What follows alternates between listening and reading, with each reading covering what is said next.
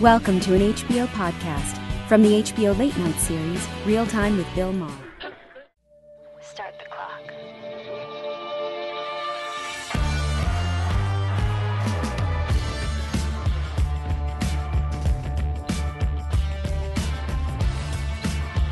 Right here with me.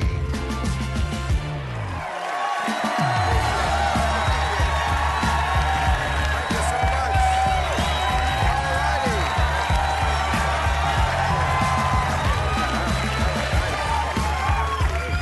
Thank you very much.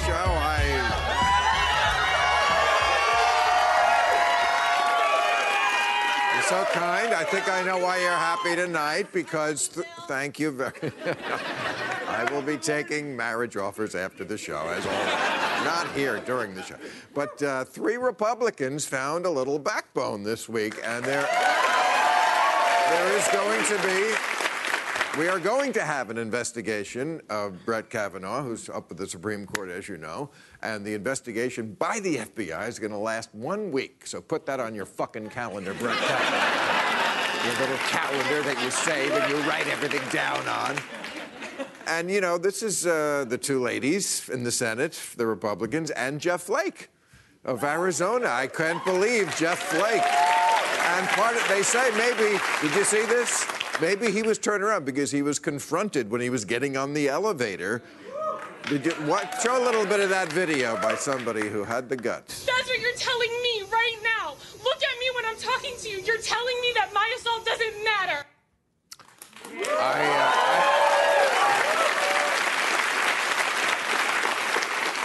I haven't seen a guy take it in the elevator like that since Beyonce's sister kicked Jay-Z in the nuts. Oh, and then they tried cornering Lindsey Graham, but he got away because he's familiar with the back door.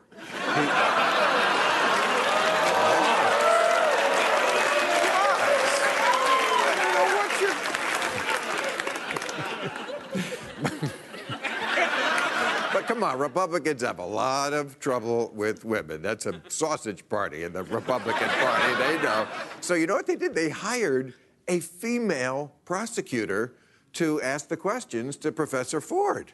It's like when a mobster thinks there's a bomb under his car, he makes his wife start it. You go out there and do it. But, you know, her testimony, when someone's being real, it shows. It reads, even conservatives had to admit it was compelling and credible. It was so compelling and so credible, during it, Brett Kavanaugh tried to turn up the music. That... crazy.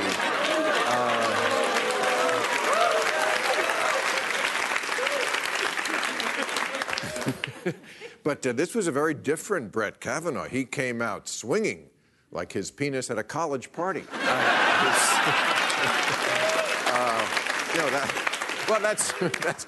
There's a this stuff happened so fast in this last week. We remember at the beginning of the week, you had a second accuser, also rather credible, who said this was at Yale. He was at a party there and said she was drunk, and he dropped his pants in front of her and exposed himself. I mean, imagine open your eyes and seeing that dick. And then he pulls out his penis.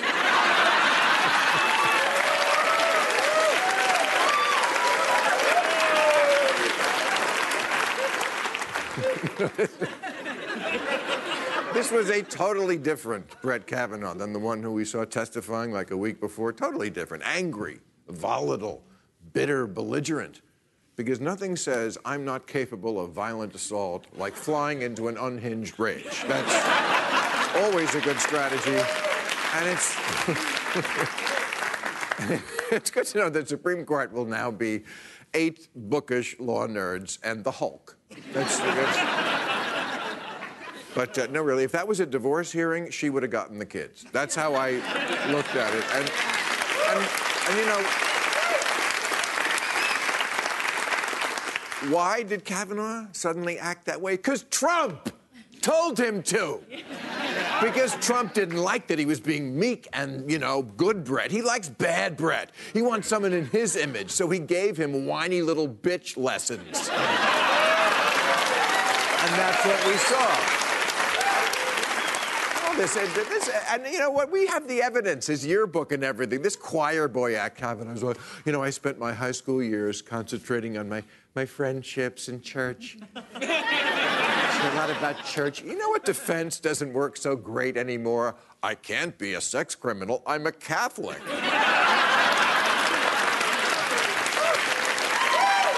know. It's like saying I couldn't have met Russians. I was at Trump Tower. But yeah, he's going on about how he has many friendships with women. He's helped many women and supported them and helped them with their careers. You know, and he also says he's a big supporter of Me Too. In fact, when someone is ordering drinks, he always says, "Give me two." Because, I mean, I don't know if we could say he's definitely a rapist. I think that's too far, but he is a fucking liar and a drunk. Definitely a drunk. Maybe not now, but even in this testimony, he mentioned beer a lot. I mean, a lot. I like beer. Do you like beer? I just finished a beer. Do you have any beer? I thought he was going to ride out on a Clydesdale.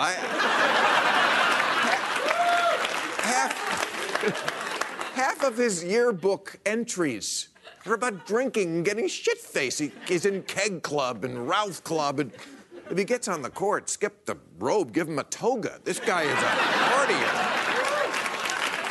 But he might not. He might not get on. That's at least the glimmer of hope we have for 1 week. He might not. For 1 week. For 1 week, you can look your kids in the eye and say, America is not a country that puts a predator on the Supreme Court. In the White House, sure, but not the Supreme Court. All right, we got a great show. Max Brooks, Evelyn Farkas, and April Ryan are here, and a little later we'll be speaking with our good friend Neil deGrasse Tyson is backstage. All right. But first up, look, I know you're not a fan of this guy, but be nice. He is one of the most influential person around today. He is the former White House chief strategist for President Trump. Steve Bannon is over here. Steve Bannon. Hey, that's not so bad. Thank you, Steve. All right, Steve. Well, it took a lot of prepping to get the audience to be that nice to you. Yeah. But I'm going to say to you what I always say to conservatives when they come here. First of all, thank you. I appreciate it, and it says volumes why the Republicans are in power and we have none. Hillary Clinton never came here. Maybe she'd be president if she were a little more confident. Big time. Yeah. So, and I know that, you know, you had a little event there at the New Yorker. They had a festival. In fact, I want to read Malcolm Gladwell's quote because they were going to interview you, and then you were disinvited. I've been disinvited many times, by the way. It's a good club. And Malcolm Gladwell said, call me old-fashioned, but I would have thought that the point of a festival of ideas was to expose the audience to ideas. If you only invite your friends over, it's called a dinner party. Yeah. What are your thoughts on that? Well, they chased me for, you know, David Remnick chased me for a year to be on his podcast, and he came to me and said, hey, we'd be honored if you were in this festival of ideas. I said, fine, I don't want compensation, but I like going into hostile audiences with tough interviewers. I mean, you know, I do very little conservative media now. I do CNN, BBC, you know, the Economist. I go to the toughest places, toughest interviewers and say, hey, no holds barred, hostile audiences, let's get it on. And again, that's why the Republicans are in power. So let me ask you about... I think it does sharpens the blade. It does. Let me pick your brain about the Democrats, because you're a strategist and you got your boy elected, but no one said that could happen. Donald Trump got himself elected. Steve, I just showed up and kind of realigned. I don't want to get on this, but first you were crazy about Sarah Palin, and then you were crazy about Donald Trump. I think you look for morons who are empty vessels that you could put more ideas in. Steve, every single person in the administration has called him an idiot. That's what you look for. I get it. No. By the way, so we'll get into it. As you get into his economic war with China, as you see what he's doing to realign the world's economy. Look, did he go to Harvard Kennedy School? Does he speak in the vernacular of the elites of this world? No, he speaks in a very plain-spoken vernacular, but he's incredibly smart. He is. I'm not. It's not his syntax that I'm worried about. It's. Did you see his press conference this week? He says crazy shit that no one thinks is true. You don't think it's true. But here's the power of the press conference. No other gutless Republican would go into that lion's den for an hour and 20 minutes and take all the incoming. He stood up for Kavanaugh more than any of these guys did, and I think it's one of the things that empowered Kavanaugh to go into on Thursday and to take on the Democrats. If Trump had not done that, you know, and by the way, he did have some answers that were not the standard answers. But look, he's got his own. It's not about standard. No. It's about reality. He has his own house style. He's divorced from reality. That's right. Thank you. Look. Oh yeah. Oh, we must have done good. We must have done good. Neil deGrasse Tyson, what can we do to fight against the anti-intellectual movement in America? I blame some of that on the attitude that so many intellectuals had towards those who were not as smart as they were. We have a long history of just smart people discounting the views and the opinions and feelings of those who are not as well educated, and that can really piss off an entire demographic. So, at least I, as an educator, I try to not distinguish one. I just bring everybody with you together to empower their critical thinking. But some people don't want to learn. No, you have to admit that. Well, no, you sound like the teacher who say these students don't want to learn, rather than indict your own teaching habits as failing. Okay. Well, it's some of both. It's some of both. I mean, you know, you can't let everybody off the hook. It's not like everybody's a good person. Then you try harder with them. I mean, I can't, as an educator, I can't accept that. So you think you could teach Donald Trump something? No, I can, well, no. No, really?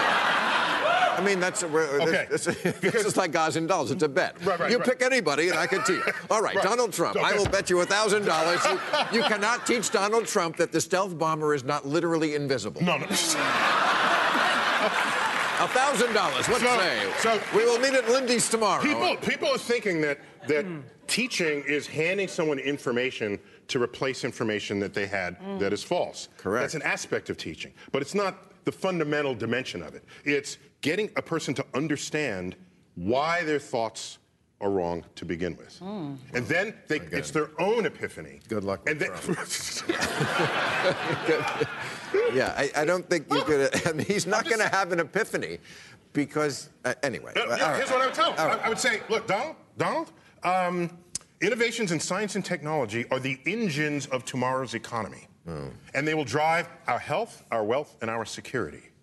If you invest in science and technology today, that will be the country that you always wanted it to be. And he'll say, that's why I'm abolishing Obamacare. Yeah. But that's the first thing he'll get to say. the part about me. Yeah. But it's not anti-intellectualism. I think it's anti-science, anti-empirical truth. That's the bigger danger. Yeah. Because we are not taught in school what science is and how and why it works. What we're taught is a satchel of facts. Yeah. And then you spit it back in the test and you move on to your next class. Science is a way of querying the world. It's a way of knowing what is true and what is not, and establishing the objective reality in which we all must function. Yeah. If you don't have those capabilities and you gain power, oh my gosh, that's the beginning of the end of an informed democracy. And there is a large section of this country that is not, interested in objective reality. You get them interested. And you get them. Well, and they're not critical thinkers as well. Yeah. And you have to reach them where they are, and it's sometimes. It's and you're right. Okay, what's that? No. Oh boy. I didn't want to have to go here.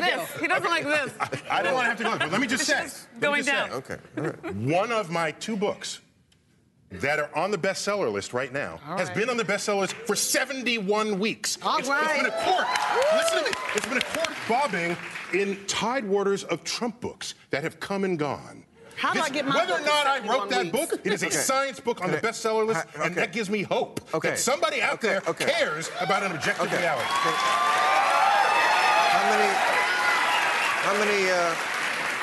How many copies does a bestseller sell these days? It's highly variable. So just about how many copies has this sold? Just tell me. The science of best-selling. Yes. No. The total number is not what the best-selling Just tell me is. how many copies the book has sold. In total? Yes. Yeah, 1 million and change. 1 million? Really? Million, yes. Out of a country of 320 million. Yeah. Okay, so it's still not a lot of Other people read who are- English. Yeah. What? Other people in other countries read English. Yeah.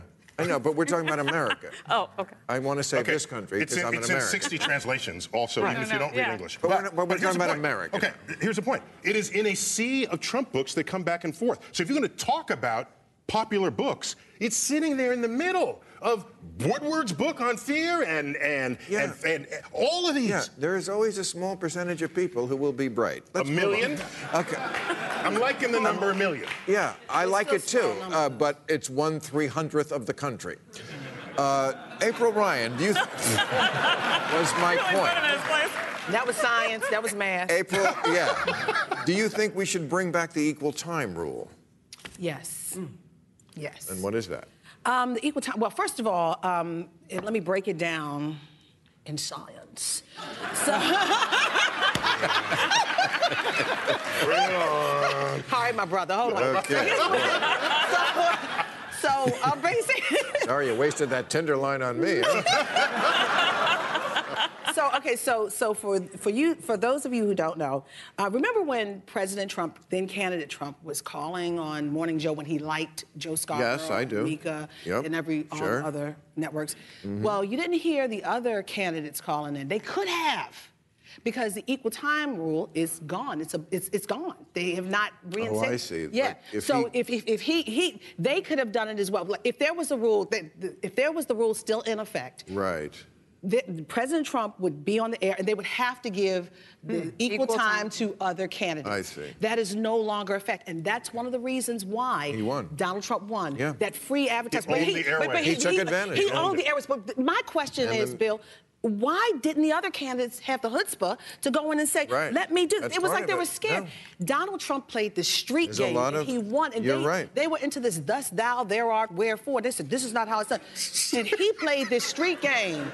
Thus I mean, thou, where there, art for? therefore, Yes. where art Art thou? thou? Yes. That's everybody. All right. Okay. Evelyn, how should America deal with Russia post-Trump? Oh my gosh. Well, if there is a post-Trump. I mean, I think the way that his administration, that is to say everyone but him in our government, is trying to deal with Russia, Yeah. which is spelling out to Russia that if they continue with this really horrible behavior, invading other countries, occupying them, messing with our elections, continuing to mess with our elections, poisoning and killing people in other countries, I can go on and on. There's a list of like 20 things. If they keep doing all that stuff, then we're going to mostly keep our sanctioning them. Mostly our elections. That to Thank me you is very so much more. We are American. Ukraine, I You hope said you're it. happy, but Yeah. I don't care as much about Ukraine as I do about fucking with our election. I'm with is you. a major. I'm with you. That's like way up here, and then the rest of it. Sorry about the poison. Well, I will say, though, a word about It's an Ukraine. attack on our country. Yes. But Ukraine is also an attack on America in as much as it's an attack on the right of a country to say, I'm a sovereign country. We, the sovereign Ukrainian people, want to be associated with NATO and the European Union Yes. and the West, and we want to be democratic, and we don't want this guy in the Kremlin telling us how to live our lives. Yeah. So the answer to your question is... I wouldn't send troops for it, but we should be stronger in. And right. we didn't. I mean, we sent Okay. troops to train them. I think. So but what do we need- do? So we need to do more of the firm stuff because they won't cooperate with us until we are sufficiently across the board, consistently firm, all the way up to the president. You know who's cooperating? Russian and American astronauts on the space station. Yes. Of course. They're in space. What are they going to fight in space? Well, they've got the overview effect. Well- They look down. They don't see the Okay. color-coded countries. Okay. Yeah, I know. They're fighting over the floating Yes. food and Yeah, and all that stuff. But I will tell Okay. you, I Yeah, can't. I that's- can't go too far on this. And I'm. Can I call you Neil or Dr. Tyson? No, Dr. Neil. Dr. No, Neil. that's it. But they are. It is a troubled world up in space with Russia and China. I'll just leave it at that. Right. So And it's gonna- the space yeah. station is one thing, and commercial space is one thing. Maybe but- it'll lead the morality into the future. Right. Space junk. We gotta get rid of that. Yeah. Max, what do you think people are fascinated? Why do you think people are fascinated with doomsday dystopian futures? Well, I mean, I think there's always this fear, especially in America, because I think there's something very deep about our isolationism. And we're always, remember, most of us came from someplace else. Sure. And we escaped.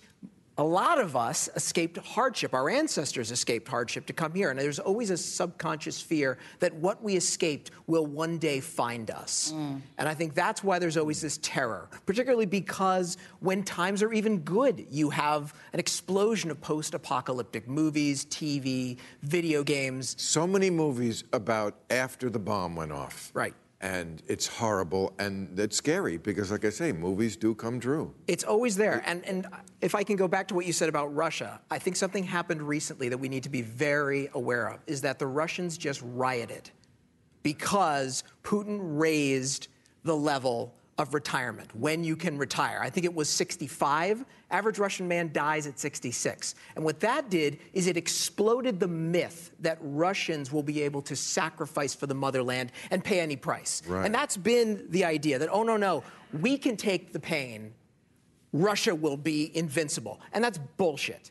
We can hurt them. We can make them bleed. And the Russians have been fighting in the gray zone. They've used economic warfare, information warfare, cyber warfare. We don't do any of that. We used to do it. Right. And it's time to get back in the game, and it's time to make Ivan bleed. Hear, hear. All right. Thank you, panel. Let's end on that happy note. Thank you, folks. All right. Catch all new episodes of Real Time with Bill Maher every Friday night at 10, or watch him anytime on HBO On Demand. For more information, log on to HBO.com.